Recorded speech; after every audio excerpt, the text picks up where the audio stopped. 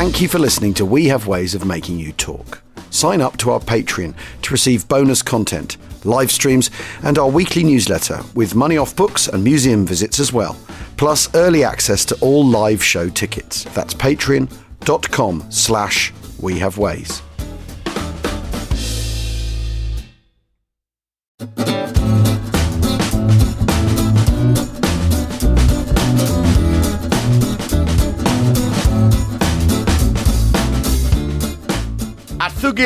A thugith, which is, of course, I think I've pronounced that right, Icelandic for Achtung, Achtung. Thank you to our regular listener, Carl Saverson, who adds helpfully the odd O, and it's an O with a sort of... cross on top. It's not an O, it's like a sort of D with a cross on it looks like an aeroplane taking off the top of an orange. Yeah. The odd sounds makes the th sound, like in that. So it's a thugith. So at the end, I mean, that just makes no sense to me at all. It's not an O, though. We're being fooled by it. Anyway, let's not worry about it. So maybe it's at Huggith. There we go, we'll take that. Welcome to We Have Ways of Making You Talk, the podcast that leaps screaming out of a broadcasting transit plane with a serrated dagger between its teeth. My name is Al Murray, and yes, I am a Second World War-aholic. It's been 2 days since my last podcast. James Holland is here. Zurück von das Reich. Back from the Reich. James, you've been evading the quarantinis, haven't you? I have actually, yeah. But can I just say that actually, you and I doing this morning, feels quite reassuringly old school, doesn't it? I mean, I feel we haven't done this kind of just the normal know where you stand pod for a little while now.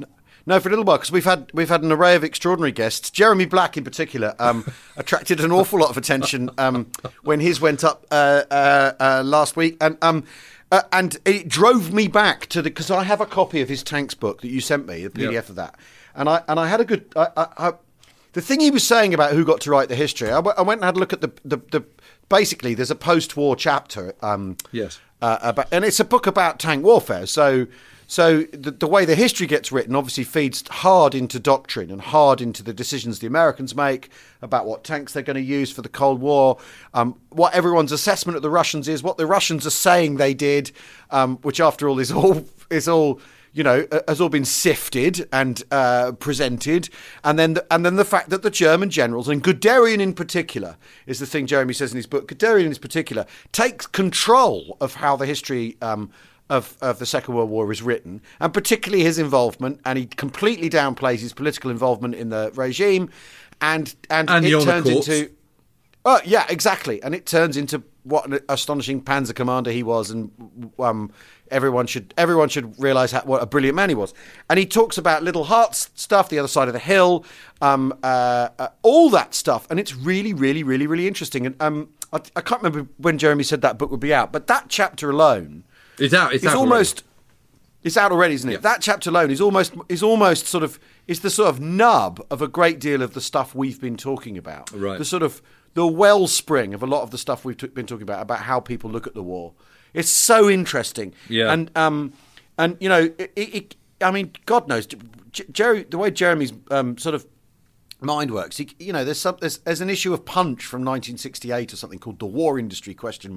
Which talks about this thing that's going on in historiography and how there'd be these long published series of books about panzers and blitzkrieg that were published in the West, and in the late 60s, obviously then cast a long shadow into the 80s of how people viewed the way the war was conducted. And then, of course, the reflexive version is that the German view of it is of panzers, Allied panzers, overwhelming them, and the flip.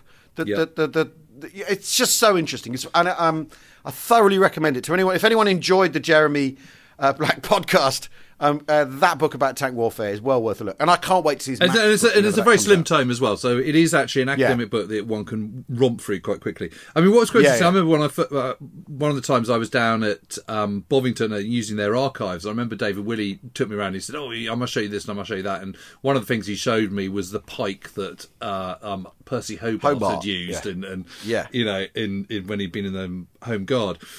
But another thing he showed me was a signed first edition of Heinz Guderian's Panzerlieder.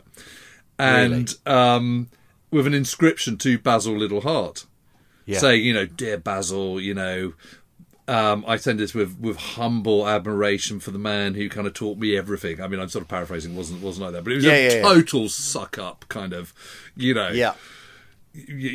trying to, and clearly what's going on there, this is sort of 1946 or something. He's trying to escape the noose. I mean, he's just trying to save his skin. He's absolutely trying to save his skin, and it's nothing more. And Littlehart was so vain that he just went, I'm the daddy. I'm the daddy of Panzer Warfare. I'm so cool.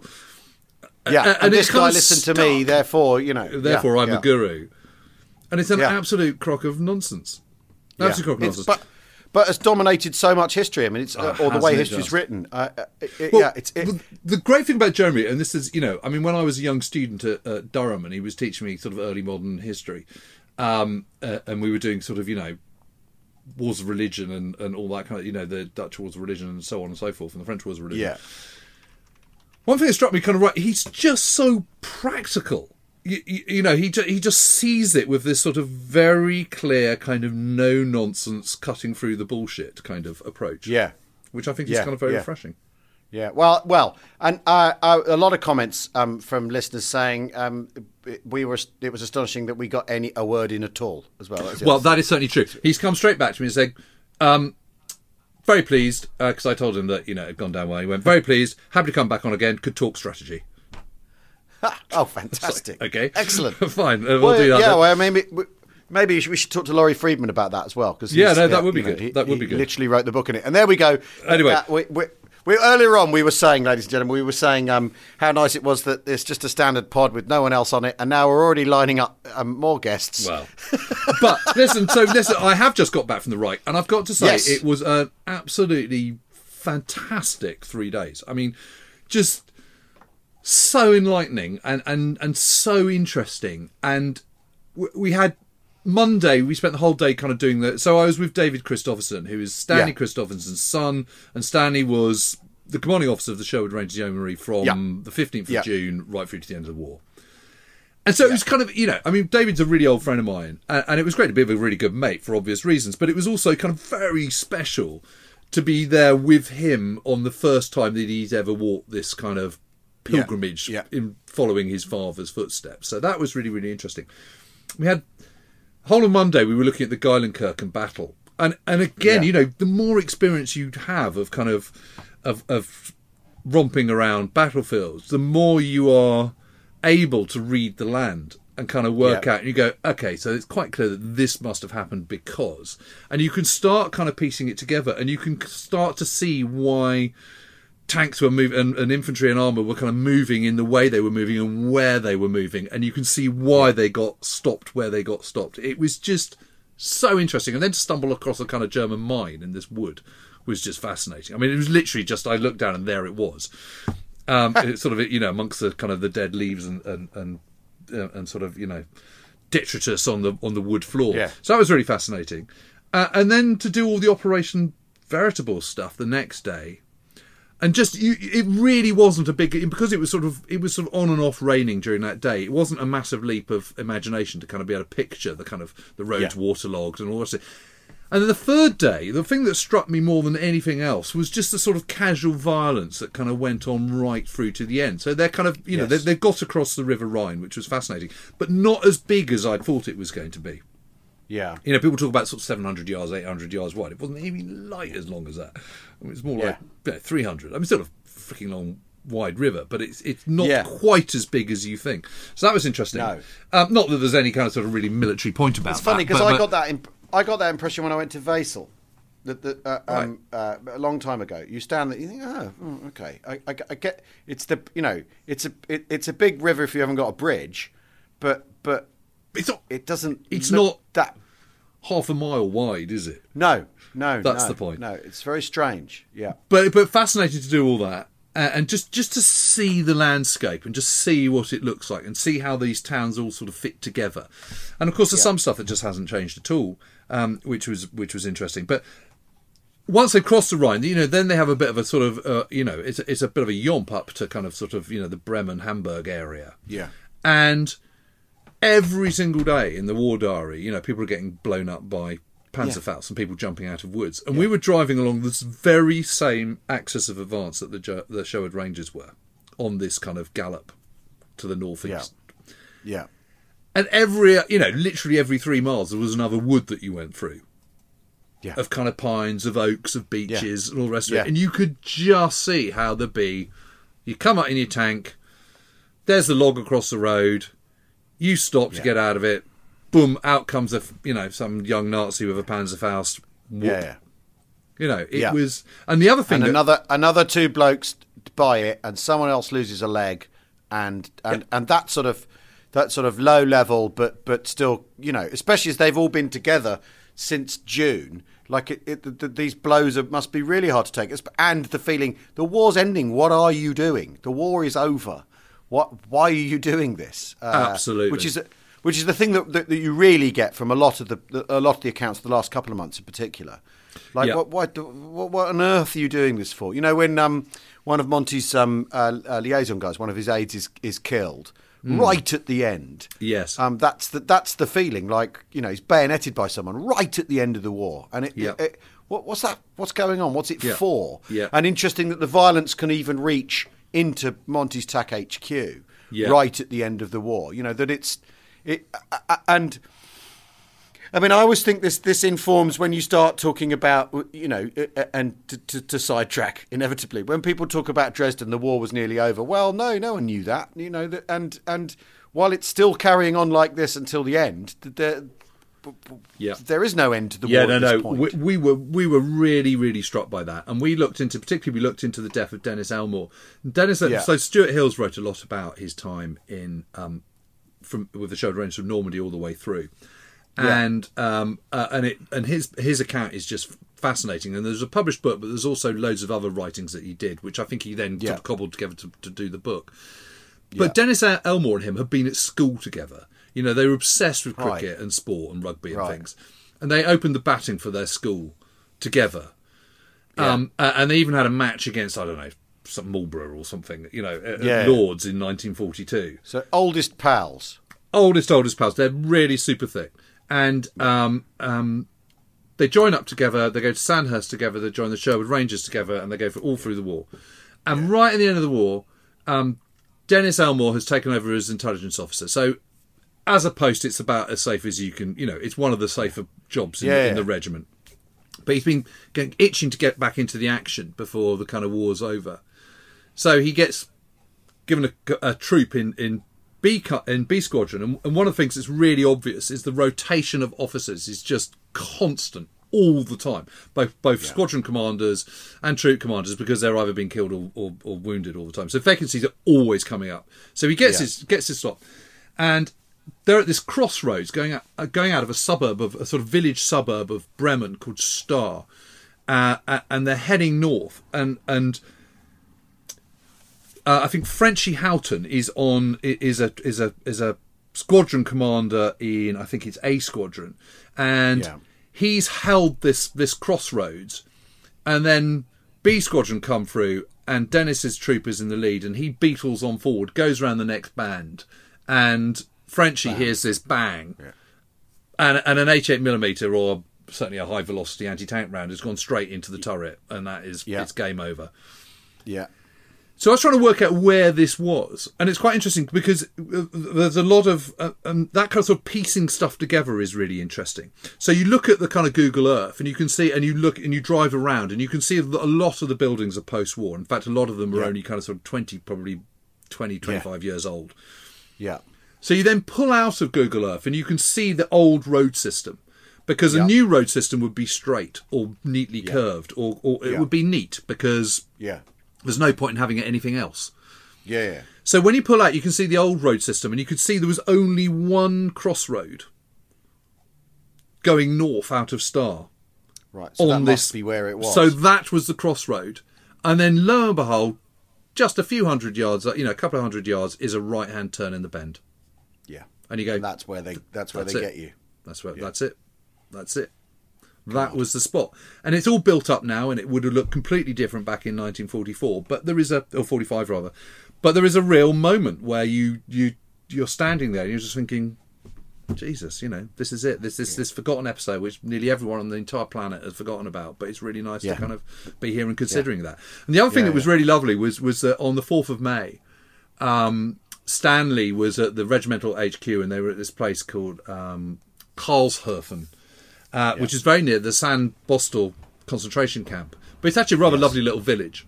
Yeah. And he talked about getting this, he settled, he took over the kind of regimental HQ in a rather picturesque, lovely farmhouse. He said, so we went into the village and it was quite clear which buildings were kind of pre-1939 and which were kind of newer. Yeah. And there was this big farm settlement, and David just looked at it and just said, I know my dad, that's the one he would have gone for. Because he was brought up in Kent, and that house looks like a Kentish kind of farmhouse. Yeah. And he just would have thought like that. God, amazing. And we suddenly went, yeah, that makes sense, because here's some barns and outbuildings where you can put the rest of Regimental HQ, you can put your dingoes and your armoured cars and your Stuarts, and, you can see where you'd put all the tanks and everything. Yeah. And there was no other place in that entire village where they had that combination of decent-sized farmhouse where the officers and CEO can be, plus all the kind of outbuildings and all the rest of it. So it had to be that. I mean, you'll never know 100%. But on that evening of the 4th of May, he is expecting to have to go and drive up to take Bremerhaven. Yeah. So he is expecting the detailed orders of that action to go and take Bremerhaven. Yeah. Which actually sticks with your point. And a guy turns up, barely can contain himself. I've got a message for you, sir. And it's been handwritten down. And Stanley's a bit irritated because it's been written down too quickly. And it's in not very good handwriting. And then he reads it. And it's a beautiful summer's evening, and the oak trees are just starting to bloom, and all this kind of stuff. It really is a lovely spot. And he reads it, and it says, no further action, no further firing, no further skirmishing as of 0800 tomorrow. The war in Germany is over. Amazing. And David was standing there, within 50 yards of where Stanley got that message. It was magic. It was absolutely magic. And then, just as we were leaving, we noticed this war memorial, which is very unusual in a German village, to the 1939-1945 conflict. It's like 35 names, 40 names on there. Really? Yeah. Amazing. Just for this one small village. And you suddenly think, oh yeah, because there's not a village in the whole of UK that doesn't have a war memorial with some names on it. Yeah. And you think, but that was kind of 890,000 or killed or whatever it was in Britain. Yeah. In the First World War, 9 million in Germany. So you think, okay, well it probably would be. God, amazing. Yeah. So you're going to do more of these, more Sherwood Rangers trips then? You're going to piece well, hopefully, yeah. I mean, I've done all the Normandy stuff, but there's a bit more. Yeah. There's one thing, the crossing of the River Noireau, which is right at the end of the Normandy campaign, which I really, really want to do, and was a really tough fight for them all. And that's where that Stan Perry interview, he was talking about this, where he got wounded. But, we just can't go into France and Belgium and Holland at the moment. Were they in the van? Maybe by January or something. Were they in the van for the Great Swan, or had they been? Yeah, they absolutely were. Yeah. Oh, amazing. Yeah. Oh, I can't. Well, so and they spend an awful lot of time. So obviously they're supporting the 101st Airborne at Eindhoven. Yeah. But then after Market Garden, they are then attached to 82nd Airborne. Right. And Stanley and Gavin become, absolutely bezies. Really. And they have a joint memorial service in Nijmegen. Incredible. In 1990, or whatever it was. Incredible. Yeah. Incredible. Right. Well, brilliant. Well, so it was just amazing. That's what you've been up to. Yes. So what have you been up to? Writing jokes for Spitting Image has been my main my main grind at the moment. Anyway, well, it was very funny. Spitfire Factory, which I did a load more of. And just the stuff they do to get the Merlin engines. There's a guy in Gloucestershire who has a Merlin reconditioning business, and the stuff they do to get those engines going, and it's so interesting. And they have a lorry that they put the Merlin on, and it's got the control panels for the engine in the lorry cab. They drive it out onto the runway at Gloucester, put some chocks on the van, and fire up the Merlin. It's absolutely amazing. Wow. And run it, and they have to run it at full power for a certain amount of time and for an hour and all that sort of thing, and run it several times at half power, all this sort of stuff. How do they stop it from overheating if they're kind of running it at... I don't know. It's not in its cowling or anything. It's just sat there out in the weather. So maybe that's cool. Does the trick. Yeah, I've got to catch up on that series. I've got to catch up on it. It's fascinating. Yeah, no, I bet it is. I bet it is. So I mean, I think they had 200 hours, didn't they, on a Spitfire in or something like that, or 100 hours or 50. I can't remember what it is. It's a surprisingly small number of hours that a Merlin engine will last for in the Second World War. Yeah, yes, but are they a bit more robust? No, I think the expectation is it's 200 hours before you need to completely recondition the engines. And does that still apply? I think so. I think it's something like that. It's something like that. I mean, what's interesting in this is that the Mark 9, the Greek Spitfire, this Greek Spitfire, Peter Levanos following, that we're following the MJ755, I think, that we're following all the way through. They've reconditioned the engine. They've taken the actual lump off that plane and rebuilt it from scratch and got it going again, rather than going, we can make one, or we can make one out of bits, or we've got one in a plastic bag somewhere. They've actually reconditioned the engine, redone it, which means they've had to cut new parts and and fabricate new parts, all this stuff. It's really, I mean, it's very interesting. However, it is a world. The Spitfire restoration world is a world populated by loonies, basically. So it's entertaining in that respect. There's no money in it apart from losing it. No, I think it is. It is one of those businesses. There's only money to lose. Anyway, but the reason I brought that up is James and I are off to Biggin Hill to stroke Spitfires next week.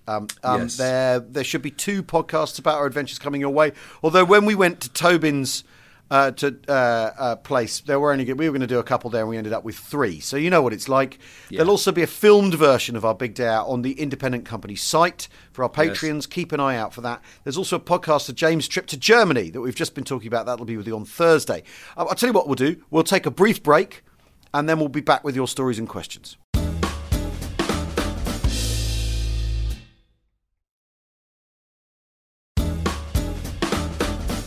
Welcome back to We Have Ways of Making You Talk with me, Al Murray, and James Holland. Whenever I go to Germany, I get stuck into the food because I really love German food. I know, it's terrible. I had a couple of Wiener Schnitzels, had a currywurst, Yeah, had good. Tons of beer, had schnapps. Yeah. I was absolutely wankered on Tuesday night. David's quite bad. He's got a sort of naughty glint in his eye, and he's saying, "Come on, Jimbo, we can't have you're not going to bed yet." And I was like, "Really?" He said, "No." And I sort of go all weak and sort of pathetic and kind of succumb to peer pressure, even if it's from one fantastic. person. And the Jägermeister and all that kind of nonsense. Really? Oh, what are we doing? No, I'm Spätburgunder. Oh God, I love it. I love Spätburgunder. I love Spätburgunder. Yeah, and I'm a total sucker for schnitzel. The last time I went to Germany, when I went to Hamburg in February, I think I had schnitzel every meal. I think I'm just all right. Schnitzel, was nicht Zermürgen. I mean, right. So questions and stories all around. Carl Severson, who sent us the Icelandic for Achtung Achtung with the it looks like an O, but it's like a plane taking off on top of it. Yes. Has a question. Hi there, fan from Iceland here. How about that? Wow. Yeah, we're a global reach. The occupation of Iceland by the Allied forces during the Second World War. What was the rationale, and was it worth it at the end of the day? Fun fact: did you know that Keflavik Air Base was the largest airfield airport in the world by the end of the war? That's interesting. I had heard that. It's sort of a bit like did you know that Cardiff was the second largest port in the world in 1900? Sort of things that you don't quite believe, but maybe it's true. Well, it makes perfect sense though, doesn't it? Because it's a hub, isn't it? Yes. A mega hub for transatlantic transport. But the rationale was that stop the Germans getting on it, and then you can control the Battle of the Atlantic more effectively. Yeah. And you've got a base, a kind of sort of a stopover base on the route back to England. So, well, and strictly speaking, the fun fact is the reason. It proves the rationale and proves it was worth it. Well, and the Battle of the Atlantic, which, as you will know, that I've said repeatedly, was the most important theatre in the entire Second World War. So yes, that is why, and it was absolutely worth it. And in actual fact, British troops, Marines, there was only about 700 of them, landed on Iceland on your birthday out on the 10th of May 1940. Yeah. Well, not 1940, obviously, but... Yeah. Well, it's interesting, isn't it, that the British are doing that at that point. Yeah, on that day. Early. So, I mean, how many more things can happen on the 10th of May 1940? See, that's interesting. And then the Americans take over. But the Americans take over in July 1941. Yeah. They're not even in the war then. Hang on a minute. Yes. Wait 1 second. Well, so that's very. But they are very, absolutely very, in the Battle of the Atlantic at this point. They just are. Very, very interesting. And this is about closing the net around the U-boats, because what you want to do with U-boats, you want to try and get them to submerge, because the moment they submerge, they go down to about a quarter of their speed. And they can't stay down there for very long, and they're cramping their style, and it means they can't intercept convoys and all the rest of it. Yeah. So you want to do that, and the best way to do that is to fly over them. Yeah. So you want to kind of, already by kind of sort of late 1941, they're being pushed into the centre of the Atlantic. Yes, it's about increasing the sort of concentric circles of air cover that you can deliver, isn't it? Right, and you want to get it that concentric circle. You want it smaller and smaller and smaller until it doesn't exist at all. So even while obviously the Germans are about to do something on the Western Front, the British right, okay, it's the same day. That's so interesting. May the 10th, the same day as that happens, the British are looking in a different, literally in the opposite direction, aren't they? Yes. So what happens right from the word go? How interesting! Right from the word go, the British are making diplomatic overtures to Iceland, saying, can you kind of, let us come in here? And the Icelanders go, no, we can't. And they are part of the Kingdom of Denmark. And then Denmark, of course, gets overrun on the 9th of April. And surrenders in about half an hour, and King Christian is decapitated effectively. And then Iceland then declares itself independently neutral. And the British go, whatever that means, just not really good enough anymore. The changes. And I know it's not cool to kind of come in and invade you, but that is what we're going to do. But not a shot was fired. So it was really. And the Germans are yet again. The Germans have kind of sort of missed the boat. I mean, why don't they? And one of the reasons they've missed the boat is because they can't do it because they can't sustain it. Yeah. They haven't got the naval power to be able to. They're not. They haven't got the naval power, and they're not thinking like that. Yes, but they should have done, because if they have the Z plan, which is their kind of massively large naval plan for the late 1930s, in which they're going to have a huge surface fleet. How is that surface fleet going to operate without bases? Yeah, you can't. So it makes the whole thing just completely pointless. I mean, ridiculous.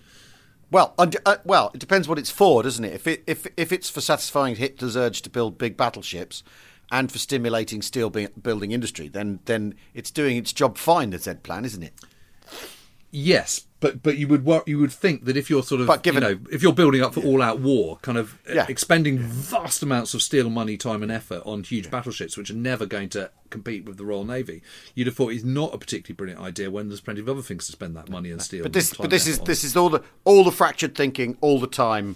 All the time. That if you say try and rationalise it in terms of, well, they're trying to.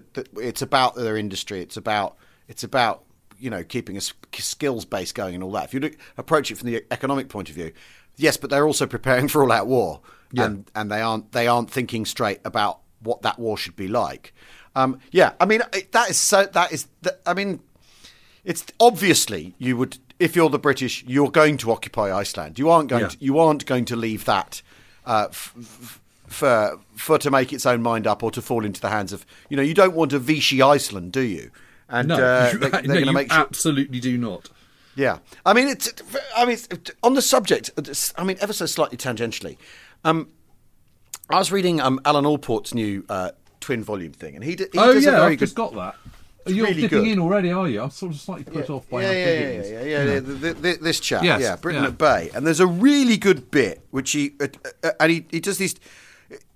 It's a good thinky book. So there's a thing called the Other Dunkirk, a chapter called that, and it's a very, very short thing about Mers el-Kebir, right? And basically saying, if you want a French perspective on the events of the summer of 1940, you need to weigh Mers el-Kebir in that as much as you need to weigh Dunkirk as a miracle for the British escaping, right? If you want to know what the French think of what happens that summer, at the time, not necessarily now, this kind of historic distance, but at the time. And I think that's an excellent point. And you also, we do occasionally discuss counterfactuals. What if the French Navy had gone, all right, we're off. We're going to join the Royal Navy. What kind of leverage, what situation that would have created in the Mediterranean? Or what that effect that would have had on the Vichy government, whether the Germans were going, all right, then, well, we're going to occupy the rest of France if we can't have your navy. I mean, because as a course of action, I completely see why the British do it, but also I don't. You wonder if they'd been able to be a bit more persuasive and persuade the French Navy to come over, because it's. Well, I'm not sure that they could, because I mean, it's Somerville, isn't it, who opens fire? Yeah, and yes, Somerville is really good mates with the French admiral. I mean, they're pals. They've cooperated throughout the 1930s and done joint exercises. Yep. They know each other really well. Yeah. They've shared dinners, all that kind of stuff. Yeah. So, if he can't persuade his best mate, one of his best mates, then, what hope is there? Then what hope is there, yes. I mean, he calls himself, he refers to himself as the butcher of Algeria or something. He gives himself the unskilled butcher of Iran, he calls himself, after Mez el-Kabir. Because it's a turkey shoot anyway. It's not a battle or anything. No. But it's a good book, anyway. Is it? But it's very good. And it's really good because it's quite deliberately. You need to think about this from another way of looking at it. Yeah. Have another. So, but what's his overall thesis? I haven't finished it yet. I'll tell you what, I'm reading an absolutely amazing book at the moment. It's so interesting, by Patrick Marnham. And Patrick Marnham was a lawyer. I think he's a barrister, and he wrote a biography of Jean Moulin. 20 years ago, which I got and read, and it's really good. And since then, he kept getting these anonymous letters. Couple of anonymous letters from someone who obviously knew all the players, right? And saying your book is really, really good on Moulin, but you need to dig a little bit deeper down this particular avenue. And it's all about the closing of the Prosper Circuit and how it was betrayed. Really? Yeah, and it's just fun. And I know we keep saying we've got to get people on. He's someone it's just so amazing because he's gone at it with this kind of lawyer's forensic approach to kind of research and detail, and really pieced it together. And it's obvious he's absolutely cracked it. And it's I mean, it's just so good. I mean, I've got to say it is the single best book I've ever read on the French Resistance. Really? Yeah. And what happened? He just gets into it. I'm also I keep going back to the Volker Ulrich. I'm on volume 2 now, and there's a thing that really strikes me is that the Eastern Front. There are various points where Hitler says, actually, we have lost. He admits it, and he talks about there are going to be no further gains on that front and all this sort of stuff. He has to completely moderate his language, and there's that amazing moment where he's bawling the generals out. Yeah. And they are all basically. And he brings people in, and there's that his relationship with the High Command is fascinating. So he promotes people, he fires people, and then makes them declare their loyalty. And when I think it is von Manstein gets up and goes, "We're all right behind you," and Hitler, and he's done it because he really believes that, and Hitler immediately takes it as a power grab. He immediately sees it as him trying to jump the queue, and it isn't because he isn't. He really, because there's a rhetorical pause, and he goes, "Mein Führer, we're all right behind you, mate." And Hitler takes it paranoidly. I mean, it's just so interesting how sort of baked Hitler is by the last 2 years of the war, because Morell's filling in with monkey gland juice and all that sort of thing. The pressure is completely overwhelming him, and he won't go to anything. He won't talk to anyone. He won't leave his bunker.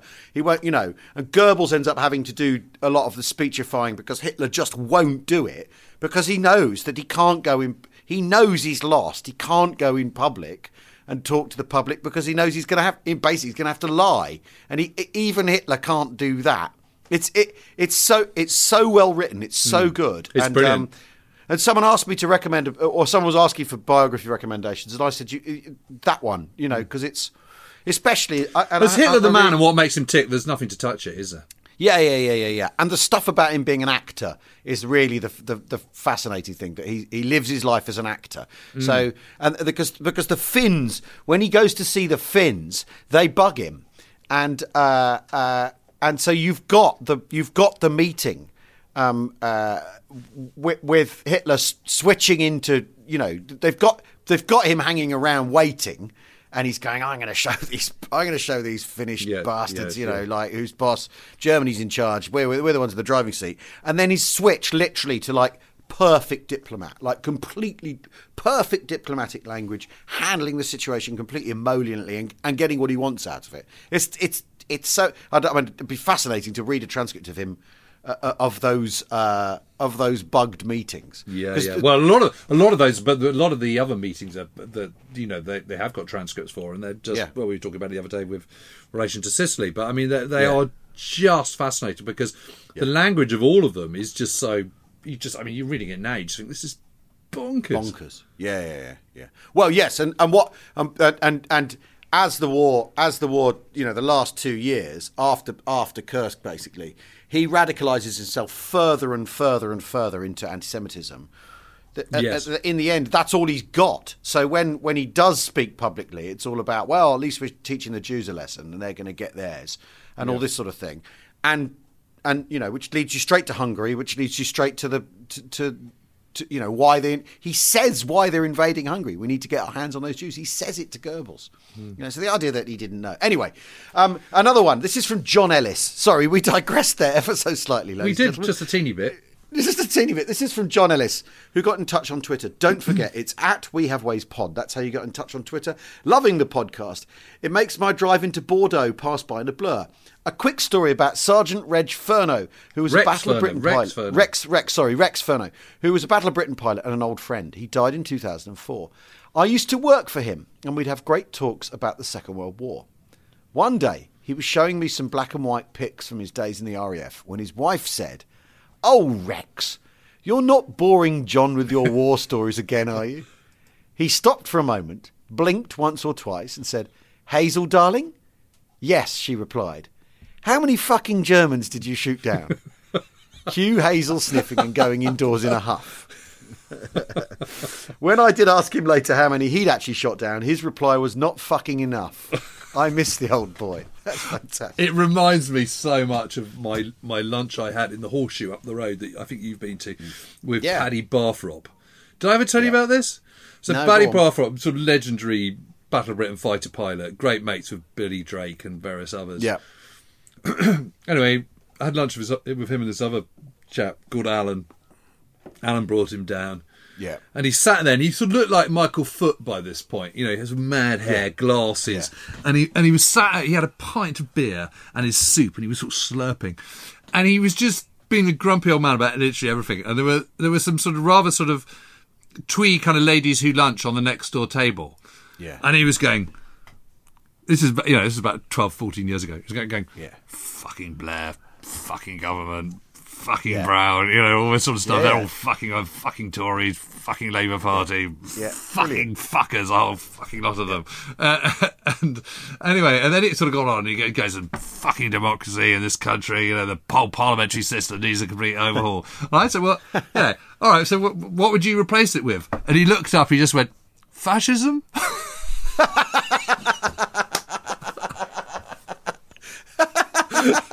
Oh, God. Oh, it's so funny. I was just crying with laughter. He was so funny. And, he's one of these people, he's sort of been around the block, been there, done it. He had various businesses that kind of failed and then worked again. And he's in his, I suppose he was in his 90s, late 80s by that point. And he just couldn't give a toss, he just said what he thought. It's just very funny. Amazing. Anyway. Here's another one from Al Allen. This is a cracker. He's a good friend of the pod. I usually makes it to the Thursday night live cast in our stream. We hope you, those of you that tried it, liked it last week. Yes. When we threw our doors open to everybody, over 1,000. We had 1,000 on, didn't we? We had something like 1,000. Yeah, 1,031. Very, very gratifying. I thought this might make Al and James chuckle. I recently left the Metropolitan Police. About 8 years ago, I was in a busy East London borough and called into the commander's office for a bollocking. As I walked in, I had to do a double take due to the framed small swastika flag on his desk. God, is this a story Where's about this the going, British, Al? This is a story about the Met that maybe should be best left. Once the words of advice had been administered, I asked about it, and apparently his dad had served in the Second World War and claimed to have liberated it from one of Hitler's cars. He did say that when he had public visitors, he hid it. It still makes me chuckle. Cheers, Alan. Well, goodness me. Quite an odd thing to have in the Commissioner's office. I mean, and on your desk, I mean, maybe in a... maybe tucked away in a drawer. I mean, wouldn't you if you had your photo of your dad liberating it in the same frame, and then you could at least claim provenance.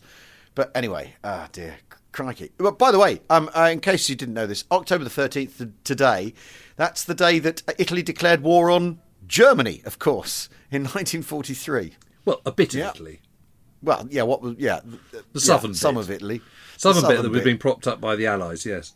Yeah, but no one really. They didn't really have a choice, did they? I mean, let's be honest. No, and they didn't really have anything to offer either. And the Americans just said, "There's absolutely no way we're going to train these Italians. If you want to get the Italians involved, you're going to have to do it yourself, you Brits." So the British trained them. And actually, one of the guys who was looking after them was Lionel Wigram. Wigram, yes, yeah. And he then led them into battle and got killed. Yeah, that's right. Yeah. Okay. What else have we got? Rob Spencer. Good afternoon. As a member of the Independent Company, I would like to inform you I've been detached to the UN as of December for 6 months in Somalia. Wow. Could I possibly ask if Alan James could cover off what happened in the Horn of Africa during the war? All the best. Rob Spencer, RAF. Yeah, sure. Well, Somalia, there were 3 Somalias in those days, not one. There was French Somalia, British Somalia and Italian Somalia. And Italian Somalia was sandwiched between Kenya, which was British, and British Somalia.